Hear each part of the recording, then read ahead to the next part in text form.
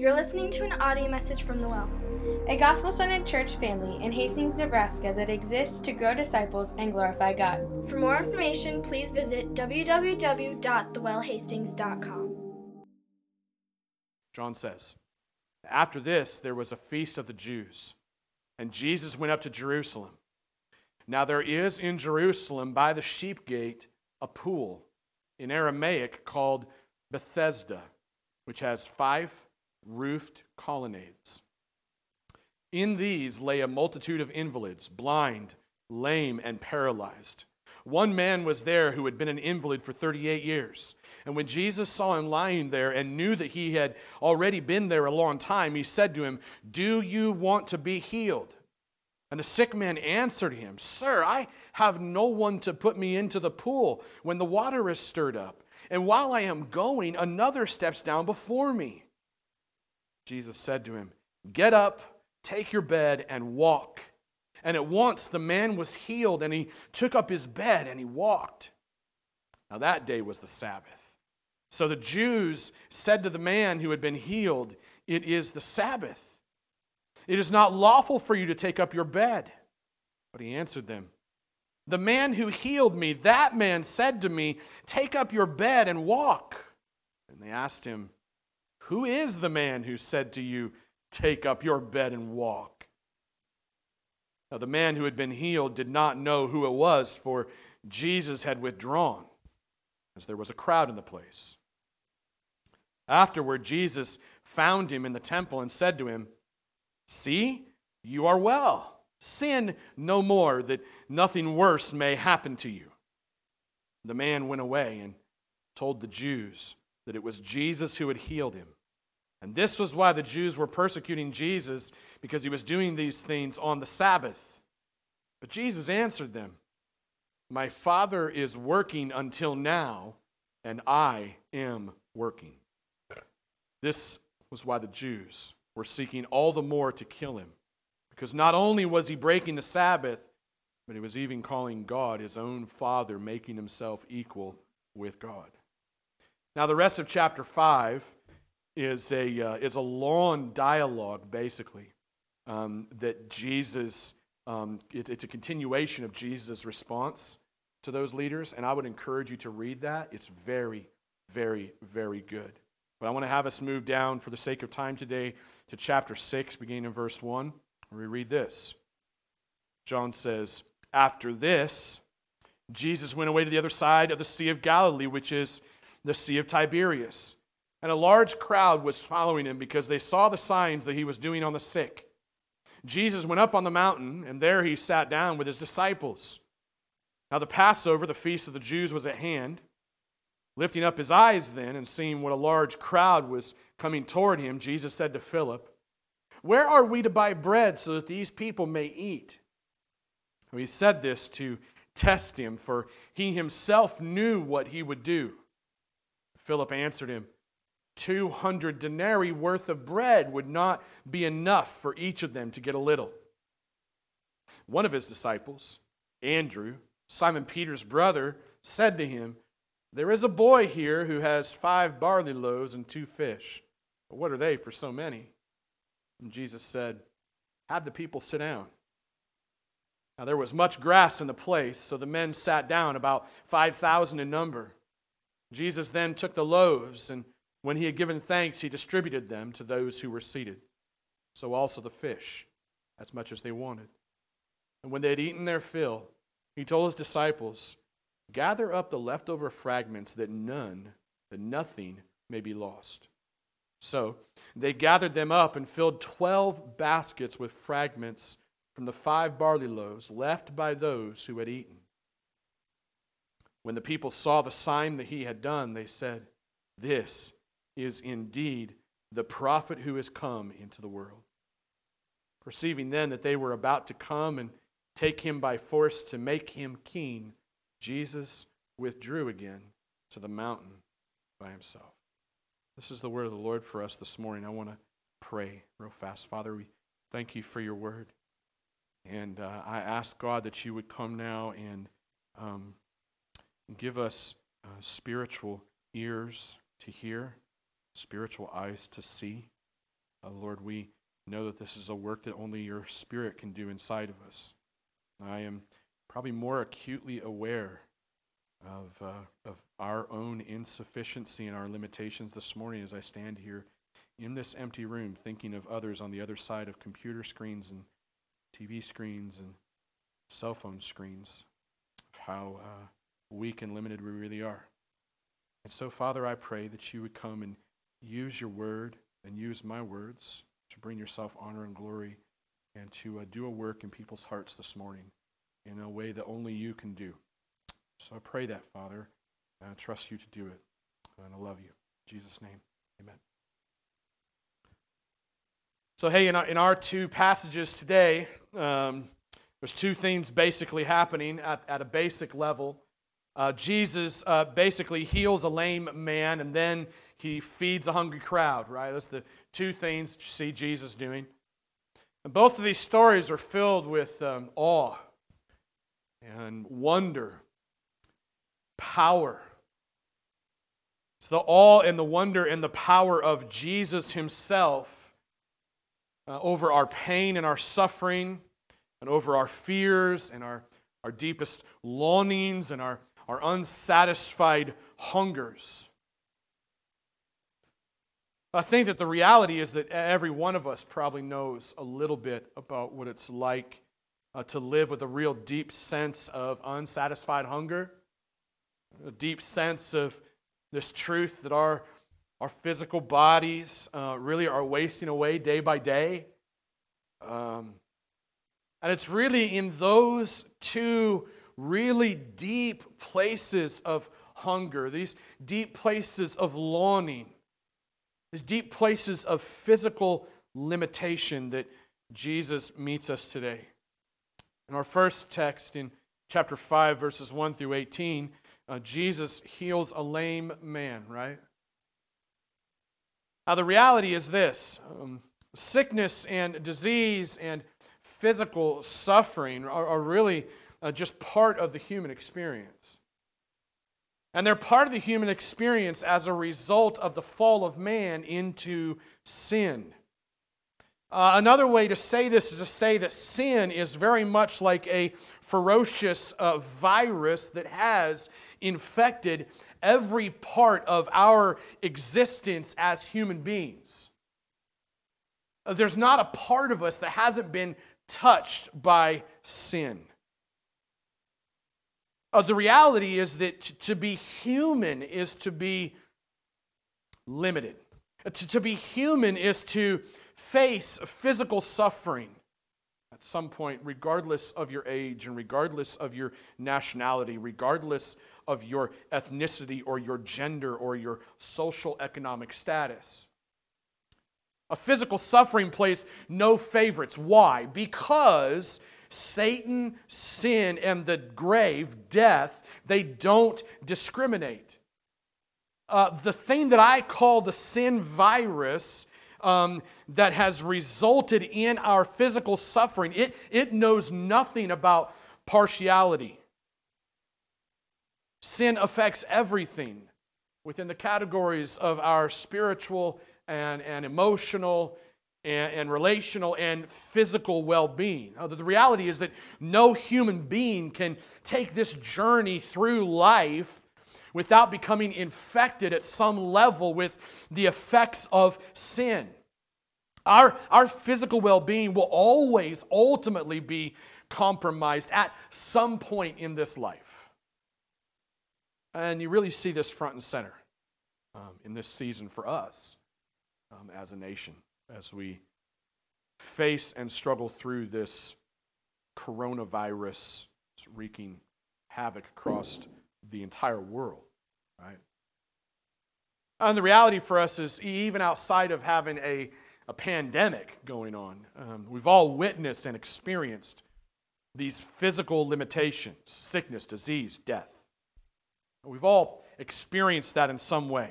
Probably all found ourselves in a place where we've been devastated by the physical limitations that we face. Many of you, as you're listening and watching today, have most likely faced the pain of losing a loved one because of sickness and disease. breakdowns, limitations in our physical ability. I think all of us have probably at some point faced our own unique battles with our own sickness, our own diseases, or we just struggled for longer than we wanted to or expected to. Some of us are even still struggling today with physical limitations. Things like physical illness that just kind of hang on to us like some sort of a leech, right? Sucking the life out of you, sucking the energy out of you, sucking the joy out of your life. Many of us are in some of these places today. And really, I think the questions that all of us begin to ask as we face these physical limitations are like, how long, O Lord, are you going to leave us this way? That's a question that we intrinsically ask deep down inside. How long must I suffer? How long until you relieve my pain? When are you going to step in, God, and remove these painful circumstances? How long must I wait on you? Where can I find rest in the midst of this sin-infected, sickness-inflamed, disease-ridden world?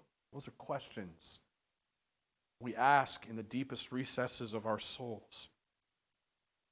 The beauty of this first story in John chapter 5 is that while all of our questions aren't going to get answered, there is an answer I believe can sustain us for all of eternity. Look at the text again with me. Follow along with me a bit. As you're looking at the text, you see Jesus rolls into Jerusalem, right? And he stops off at this healing shelter, kind of like a hospital for people who've been devastated by the effects of sickness and disease. And John tells us that there's literally 5 massive shelters set up around some kind of healing pool. I think it was believed that angels would come and stir up this pool once a day and people would become healed. These 5 shelters were used to house the blind and the lame and the paralyzed. And one of these dudes been there for 38 years.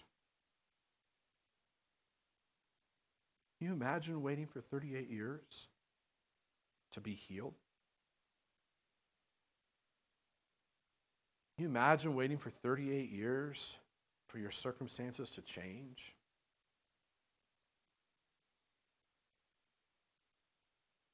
Put yourself in this man's shoes. I want you to feel this. 38 years of being carried around on your bed. 38 years of getting sponge baths. 38 years of not walking, not running, not taking a stroll in the park. 38 years of not jumping, not dancing. Most likely not being able to put your own clothes on. See, it's not just that this man wanted to walk for 38 years. It's that this man wanted to be able to do anything that accompanies the ability to walk. And can you imagine the overwhelming sense of desperation and even despair inside of this man? Can you visualize the myriad of things that this man was unable to do? 38 years brings a new meaning to the last couple of weeks that we've experienced in the face of a worldwide pandemic. And then in walks Jesus. Walks right into this man's most painful, most desperate of human moments. He already knows what the man's story is. Verse 6, look at that, think about that. He already knows what the man's story is. Be encouraged by this as you ponder that and think about it. There isn't a single circumstance in your life that Jesus doesn't already fully know and fully understand. Hear me out on this for a minute. Jesus knows. Jesus understands. And Jesus has the infinite power to change you, to heal you, to set you free from your physical limitations. And He could do this in the blink of an eye, whether in this life now or in the life to come. And in this story, Jesus does just that. He heals this lame man in the blink of an eye after asking him if he wants to be healed.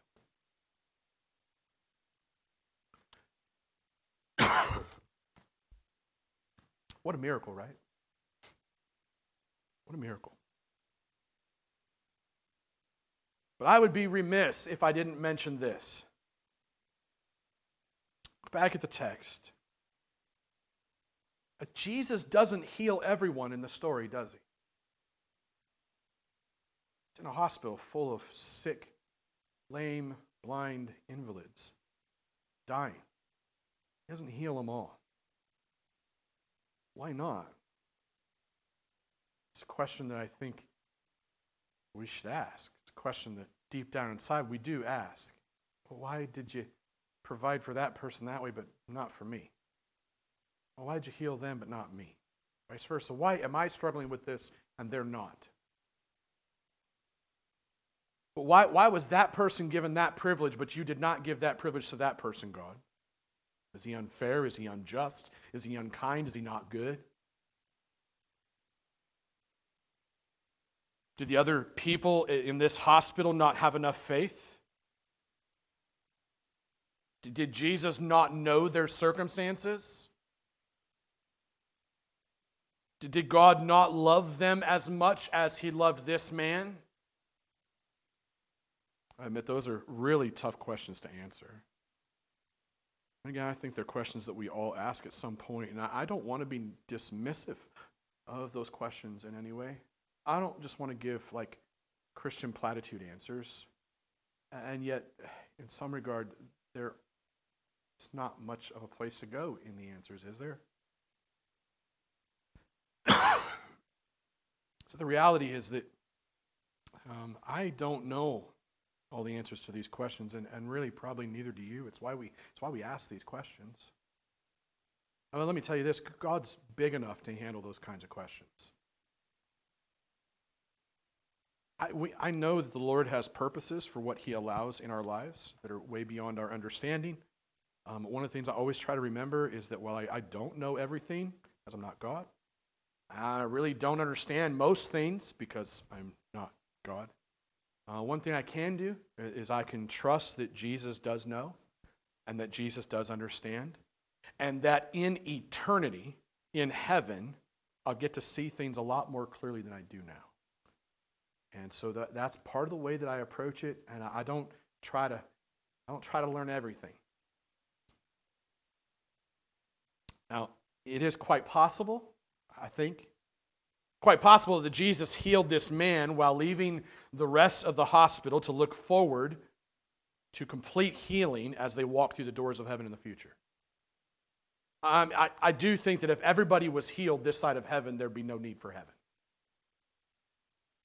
I mean, there's something about the suffering that we face in this life and the reality of our bodies falling apart and the limitations that we face that I think is meant to cause us to long for heaven so that we don't make this place our heaven. So those are some thoughts I have. I think that Jesus might have done this miracle just so that He could reveal His power, His power over sickness and disease on this sin-infected earth, okay? If you think about that, if He is able to do that kind of miracle right here, right now, on this sin-infected earth, then just imagine what heaven is going to be like, where there is no sickness and no disease and no death and no mourning and no pain. That's heaven. That's heaven. It's quite possible that this healing was meant to invite us into a deeper longing for the rest and the renewal that we're going to experience in heaven.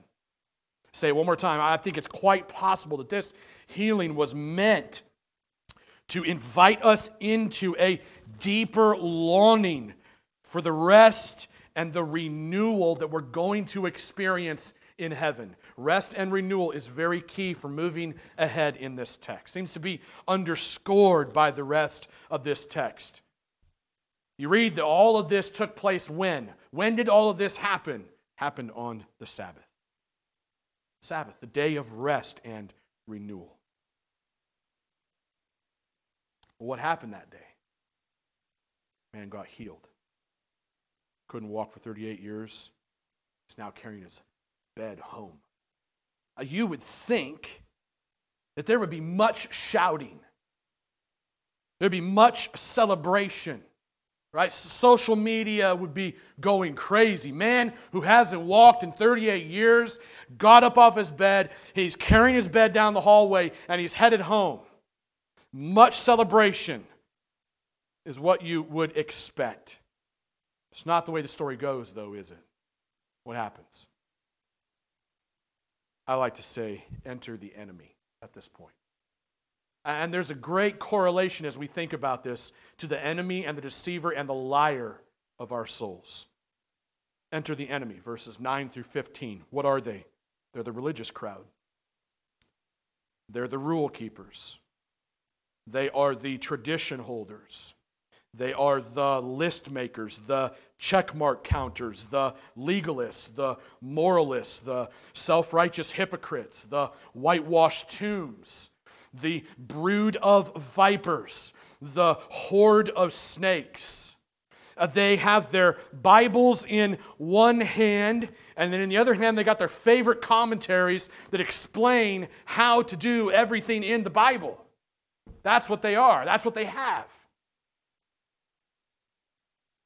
And they can't believe that this man would dare to carry his bed on the Sabbath. Who does this guy think he is anyways? Right? This is. I'm going to do some posturing here. Who does he think he is anyways? Doesn't this man know that doing any kind of work on the Sabbath is a big no-no? I mean, we've got laws about this that explain how to practice the Sabbath. You don't leave your house and walk any further than 1,000 yards unless you have a rope tied to you and tied to your house to make that an extension of living in your house. Otherwise, that would be working on the Sabbath. You don't carry your handkerchief from the upstairs to the downstairs because that would be working. You tie it around your neck to get downstairs. Literally, guys, this is stuff that these legalistic Brutus snakes would argue about.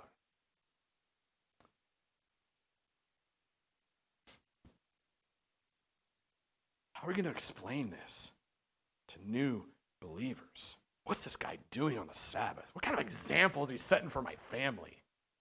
Who let that guy in here? It's going to bring such dishonor to the Lord. You can't let the church run around with this kind of licentiousness running around in it, breaking all these traditional laws that we have. Somebody's got to stop this guy. Somebody's got to say something to him. I've been authorized by God to do so. Never mind the fact that this man hasn't walked in 38 years, and he is now walking and carrying his bed. So here's a simple truth that I think is true throughout Scripture. Legalists always turn the joy and the celebration of our freedom in Christ into heavy burdens of work. Working to keep the rules and working to keep the lists in check. I'll say it again. Legalists always turn the joy and the celebration of our freedom in Christ into heavy burdens of working to keep the rules and the lists in check. A legalist looks like he's filled with joy, but the reality is he's happy that he gets to keep his check marks in check, and he also gets to keep his list. He's happy about that, but he's not living in the joy of the Spirit of Christ. And so it can be very deceptive when legalism begins to spring up inside of me. I can begin to get more happy about my list that I want to keep and the work that I want us to do, rather than living in the joy of the freedom of Christ. Legalists will always turn joy and celebration into happy work. not joy-filled living. Oh, what an exhausting place to exist, right? What a pitiful place to live.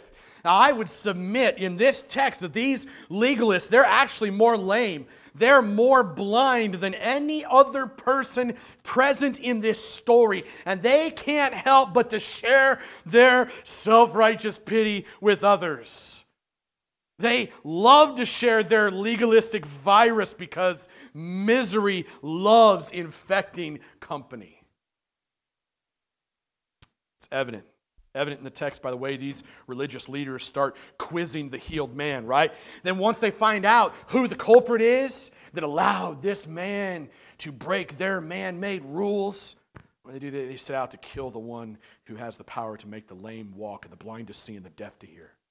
Their rule-keeping, working, literally drove them into a murderous rage. I can hear their sweet little voices. Now, oftentimes I think we get this picture of a legalist who comes up to us and they're just angry, right? They're just mean. And true, they are this way sometimes. But I actually think there's a real passive, kind of aggressive way about this, especially in the Christian community where we all have to be really, really nice, right? Be really, really nice in the things that you say. So here's the way that I envision kind of these legalists coming to us. This is the way that I envision even myself as I try to jump into that legalistic boat. It might sound like this. Hey, forgive me for asking, sir. I know I've made my mistakes too. Don't you know this is a day of rest though? Where's the man who told you otherwise? If you think about this, or you think about the way the deceiver comes in a way that deceives you. You wouldn't know it unless you had the Spirit of God, right? I mean, the snake, the deceiver, Satan, he deceived Adam and Eve. We need to find this guy. We need to make sure that he doesn't spread his diseased message any further. Oh, we can't have people rebelling against these clear rules that we've been following for a long time, right?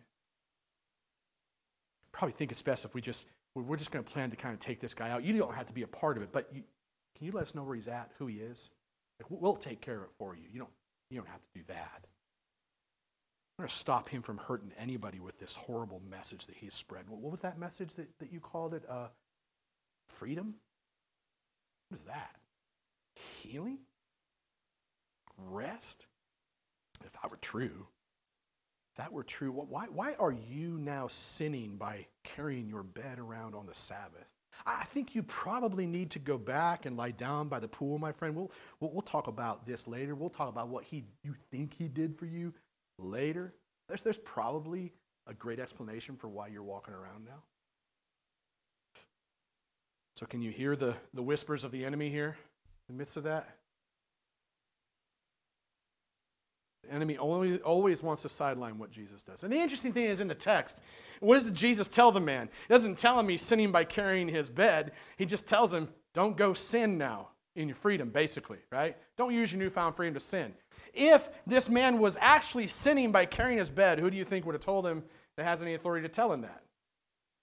Jesus, right? I mean, notice what actually pushed these dirty snakes over the edge in the first place. Verses 16 through 18. Look at it. It wasn't just that Jesus broke their man-made rules of Sabbath keeping. Think about a man-made rule.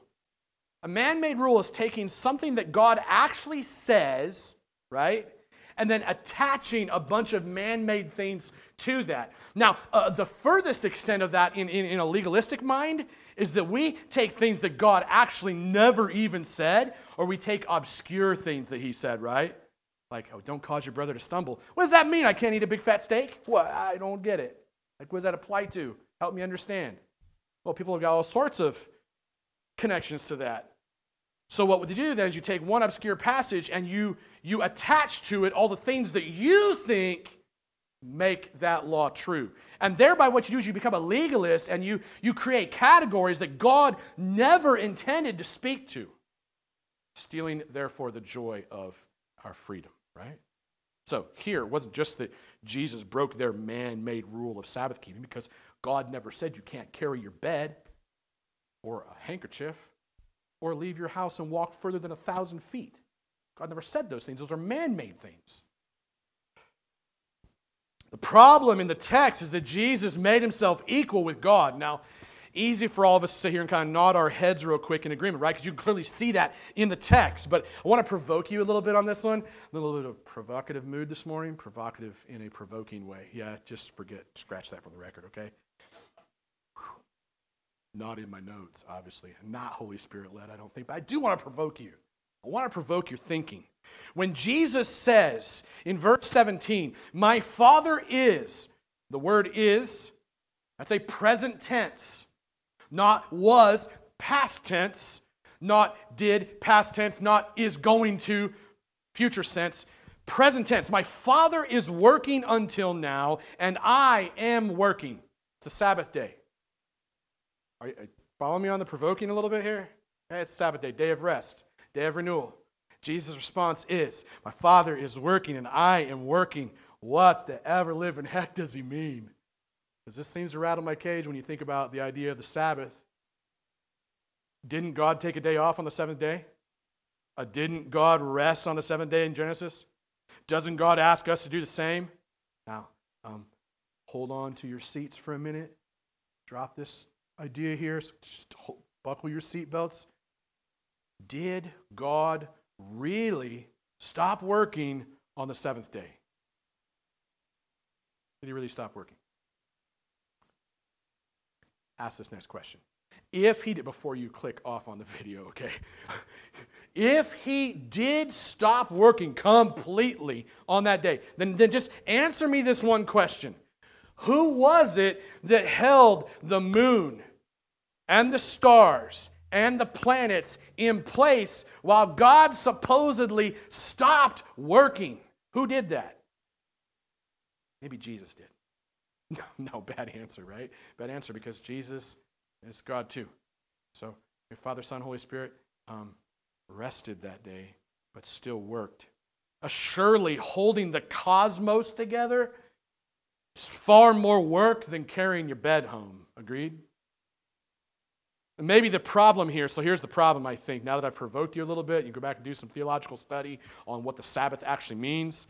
Maybe the problem here is not so much about not working as much as it is about a transformation of our working. Maybe it's simply that God entered his Sabbath rest on the seventh day in Genesis, and he's actually never returned from it. God can rest completely and work completely all at the same time in his perfection. It's something that you and I probably have a hard time wrapping our minds around. We need specific days for this. Maybe God entered his Sabbath rest on the seventh day in Genesis and he never returned from it. Maybe the seventh day rest, according to Hebrews 3 and 4, was actually completely fulfilled in the finished work of Christ at the cross. Maybe this whole story is much more about the transformation of the Sabbath and our work than we actually think. And here's the thing. The religious crowd really could not believe this message. They couldn't believe in a message that actually short circuits or short changes their ability to prove their worth through their hard work of keeping their man-made rules. Couldn't see just how blind and lame they really were. No cognitive understanding of their spiritually sick conditions. Why Jesus later, another place, says, I didn't come for the healthy, those who think they're healthy. I came for those who know they're sick. So in the Christian community, we love to say, oh, I struggle with sin. I struggle with sin a whole lot, brother. A whole lot. I need you to pray for me. Oh, yeah? When? Oh, well, in the past, yeah, I probably should go jump on a phone call now. Yeah, so we gloss this stuff over. We figure out this weird kind of like funky humiliative language where we never actually talk about our sickness in real terms. It's kind of like you go to the doctor and the doctor's like, so what's wrong with you? And you're like, well, I just been feeling a little cruddy this week. Oh, well, tell me about that. Oh, well, I just been feeling a little cruddy. I think I need to go home to my wife. That would be stupid, wouldn't it? So tell me, why do Christians behave this way? Why? because we're legalists. And to admit that I actually sinned this week, that I actually lusted over a female, that I actually thought about lying, and I actually did lie about something, that I actually overate and ate too much, that I had too many beers the other night, or that I sped down the highway cussing and swearing at the guy who wasn't going fast enough in front of me, right? Like, what is the big deal with us as Christians admitting our sin? It proves that we need Jesus, that we're actually sick, and that our work doesn't do squat for us. That's why we don't have real conversations about our sin. Love to prove that we're better than we really are. And these legalists in this passage, they couldn't see how blind and lame they really were. They had no cognitive understanding of their spiritually sick condition. But there was one man, at least, in this passage who did understand the story of the radical transformation that gave his heart, his soul, great rest as he worked to carry his bed home on the Sabbath. So the reality of this text, as we work down to the end of it and jump into the next one, Jesus has power to heal us. It has power to help us walk in freedom. It has the power to help to transform our working into resting. So questions for you, a bunch of them. Is it possible that God, in His unique and sovereign care over you, has actually given you an opportunity to reorient your theology of work and rest and transformation in this story today? Isn't it possible? Work, rest, transformation. Possible that God's given you an opportunity to rethink your theology on this. You might say, well, I'm not really a theologian. No, yes, you are if you have thoughts about God. That's it. Just a lot of us are really bad theologians. Because we're lazy, we think we don't understand, and we got better things to do. So, maybe God wants to reorient your theology, practically. But my question is where are you working in your own little man-made way, your little list of rules to earn God's grace? Where do you experience, here's another way to say it, where do you experience moments of really deep anger and frustration because someone else just doesn't follow the man-made rules you've attached to the gospel? Think about that for a little bit. Without justifying yourself for your frustration and your anger, think about that. Where is the Lord opening your eyes to your spiritually lame state right now? Where is He working to transform your heart from that of a legalist to that of a transformed son or daughter? Because a son or daughter has privileges and freedom that far surpass that of a legalist who hasn't entered the kingdom yet. Jesus has the power to heal us, to help us walk in freedom, to transform us, and are working into resting. Second passage. Try to blaze through this a little quicker because we're about out of time, right? It's important, though. Second passage, chapter 6, verse 1 through 15, Jesus does what? He feeds a hungry crowd. So one of my love languages is food. Most of y'all, if you know me, you know that. Love food.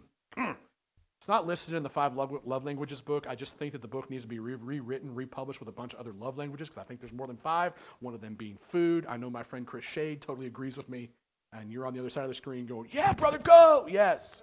Eat some food. As I'm speaking, I'm going to waste some time and just tell you that at home I have an awesome pork roast in a slow cooker.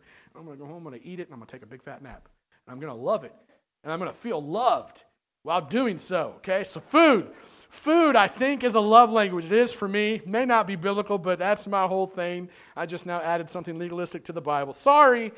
Anyways. I do think food is awesome, obviously. They always say that the quickest way to a man's heart is through his what? Through his stomach, right? That's the quickest way to a man's heart. Definitely true for me, but I also know this. I know what it's like to go hungry. I don't know if any of you know what it's like to actually go hungry. I know what it's like to go hungry for short periods of time. I grew up in a very poor family. And therefore, we didn't always have these large, tasty meals on our table. I honestly learned how to get by with a package of ramen noodles, a hot dog to chop up and put in it, with a scrambled egg mixed with that, and a glass of water. And that sometimes was my meal for a few days. And so I understand, and that's better than a lot of people have it, to be honest with you. And so I grew up this way. But here's the thing. Even more than that, when it comes to food, I also grew up without a lot of things that other people take for granted. So if I did have friends, I didn't have very many, a lot of them had new clothing. I never had new clothing at all. Never. Didn't have shoes without holes in them. Grew up with duct tape on my shoes to keep the holes filled, to keep water out of my shoes when I was outside. I grew up without fast food primarily. Once a month, my sister and I would get to go to McDonald's, get a Happy Meal, and split it. And that was once a month, possibly. Central heat. Didn't have central heat in our house. We heated our house with firewood. We went and chopped down the wood, chopped it up, put it in the basement, heated our house that way. Couldn't afford the central heating unit. Air conditioning. Didn't have air conditioning in our home. While other homes did, we couldn't afford it, so we didn't have it. Didn't have cable TV. Didn't have a satellite TV. And again, didn't have a lot of friends, because what kind of friends want to come to your house? Nobody wants to live in that environment when you got all this other stuff over here. So that's the way that I grew up. So I understand what it is like to kind of hunger for some things that you don't have. And you don't have to have the same experience that I did to identify what hunger looks like in your life. Okay, it's not hard for all of us to think about the ways that we attempt to feed our hearts when we're starving for something. You're starving for love, starving for affection, starving to not be lonely anymore, starving for power, for control, for security, right? Those kinds of things. And we all try to fill those or feed those starvations, those hungers in different ways. We try to manage relationships. We try to collect belongings. We try to amass wealth, acquire popularity, gain control, seek power, either aggressively or passive-aggressively. Right? We try to feed ourselves by earning job security, etc., etc. The list goes on and on. The bottom line is that we all have deep hungers inside of us that we are often completely aware of. So let me just ask you, what are you hungry for today? What are you hungering for the most? Because that's what makes our second story so fascinating. Now, it's a very familiar story. I'm going to try to roll through it quickly. Here's the thing. Jesus has a large crowd following him. Why are they following him? Ask that question. Why are they following? Really, they're following him because of the first 3 miracles that he had done, the first 3 signs. They loved a good show. Anybody else with me? I love a good show too. I love good entertainment. A good football game, right? A good movie, well made, not cheesy ones. Oh, man, right? We love a good show. We love to be entertained. These people's hearts were hungry for more. They wanted more entertainment. Jesus' traveling circus offered so much more pop and bang than the religious leaders did with their measuring sticks and their watchful eyes. Right? Who wants to get measured every day? Who wants to know some legalistic jerk is watching over you every day? I'd rather go where there's a bunch of really cool stuff happening, like people are getting healed. Go there instead. I'm going to go to a different church now, right? Well, certainly the signs that Jesus was performing were much more satisfying of an experience for people. Oh, here Jesus is. Right? He knows this. He knows what's going on. He knows the crowds are following him because they love the circus. He also knows that these religious fanatics are watching his every move. I mean, you go back and you read what he said to them between the healing of the lame man and the feeding of the 5,000. I'm going to tell you, the things that he says in those verses, man, if they weren't mad at him before, they're really mad at him now. Okay, if they hadn't loaded their guns, they got their guns loaded now. Just pretty certain of it. What does Jesus do? Take a sabbatical, build himself a house deep in the mountains. Probably what I want to do, avoid the crowds. Log cabin in the mountains. That's where I want to go. Practice some social distancing. That's a funny one, right? Not really. Not really, I know. No, he doesn't do any of that. What does he do? He uses the opportunity to practice some good old-fashioned discipleship. He asks his disciple Philip what he thinks they should do about the hungry crowd. And of course, Philip, if you look at what Philip does here in like verses 3, 6, and 7, Philip only evaluates the situation through his physical capacity to understand, right? He surmises that it would be very costly to feed such a large crowd. That's basically his summary. Now, if you know the infinite costliness of the cross, so just go here with me. You know the infinite costliness of the cross looming in front of Jesus. You know what's going to happen here soon. Then I think this story for us takes on a completely different shape, right? Doesn't it? Like if Jesus is willing and able to spend his life for sin-infected, lame, hungry, legalistic, and entertainment-based, infatuated, unfaithful people, and then how much is the lack of money in the bank, lack of food in the pantry going to stop him from showing up in a miraculous way here? Right? So we know. Next thing that happens, in steps Andrew. In steps Andrew. I love Andrew. Andrew steps in. It's Peter's brother. Got a really audacious solution. There's a little boy with 5 loaves and bread, 2 fish. Certainly this small offering isn't going to come anywhere close to satisfying the hunger in this crowd. And the point of that is this. Like, you might think that your small offering doesn't go a long ways, and you yourself might feel like you are a small offering. You're not that big of a deal. And the reality is none of us really are that big of a deal. But at the end of the day, you know what God can do with small amounts? He can do an awful lot. And we see that in this passage. Jesus blesses this small offering. He distributes it miraculously. Everyone is satisfied with enough leftovers to feed many more people. How would you respond? That's the question. How would you respond if Jesus shows up in a miraculous way right now, just like this? Would you believe him even more, or would you be so satisfied if he showed up and removed the circumstance from your life that you would then live like you don't even need him? How would you live? I want more Jesus, or you know what? I'm good now. I'm ready for a nap. Don't really need you anymore. And how do the people in the text respond to this sign? Well, John tells us that the people get really excited. They believe that Jesus is a great prophet. So Jesus does what? He withdraws because the people start planning to do what with him? They start planning to make him into some kind of human political leader. Now, that's the sense behind the word king, just so you know. They want to make him into a human political leader. Now, I'll be sensitive to those of us that get really sensitive to political talk, but I absolutely love the fact that what Jesus does here is abandons the crowd. That's funny to me. This is when he abandons the crowd, takes off. He abandons them because they're about to make him their famous political leader.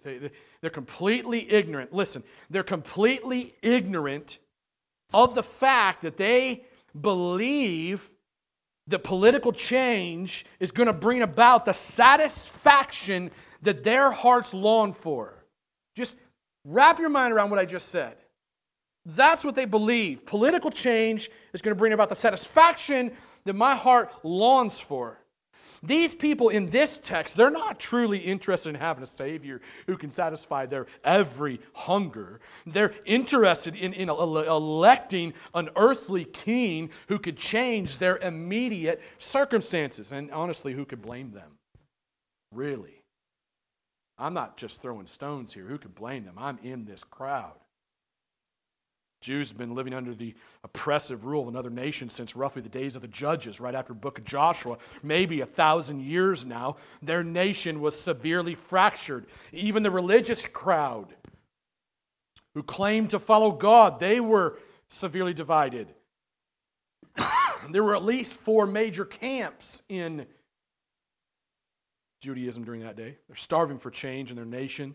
They mistakenly seek to make Jesus their political king. They failed to see that true contentment is not the result of physical food or earthly political kings. Listen, you go to the next text after this, and here's what you find.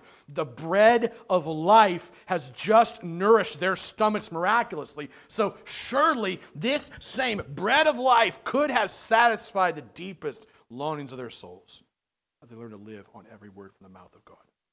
I think the people in the crowd probably would have told you that they loved God.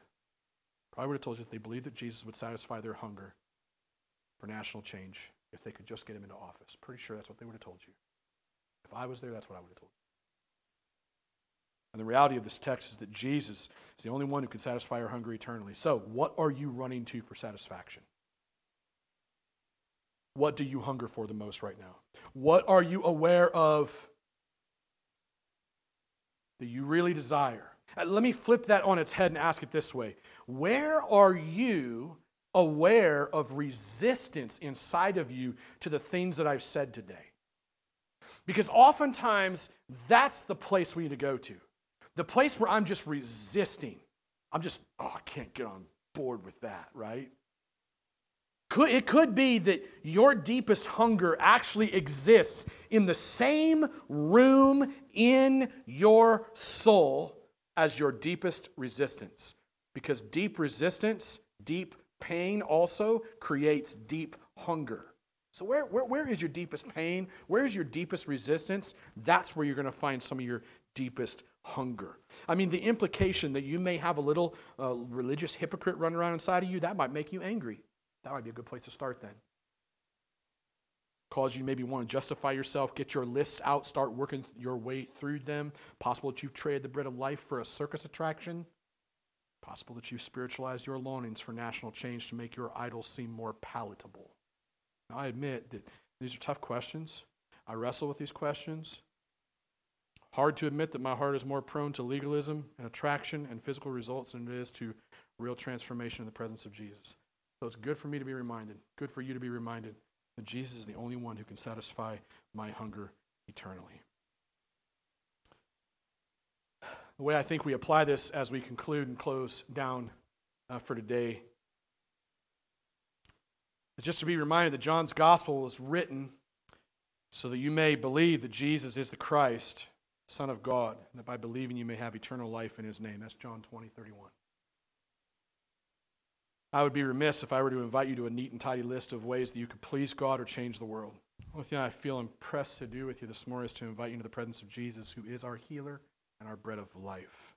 So the question is, will you join me there? Will you join me in a place that's called Golgotha? It's called the place of the skull.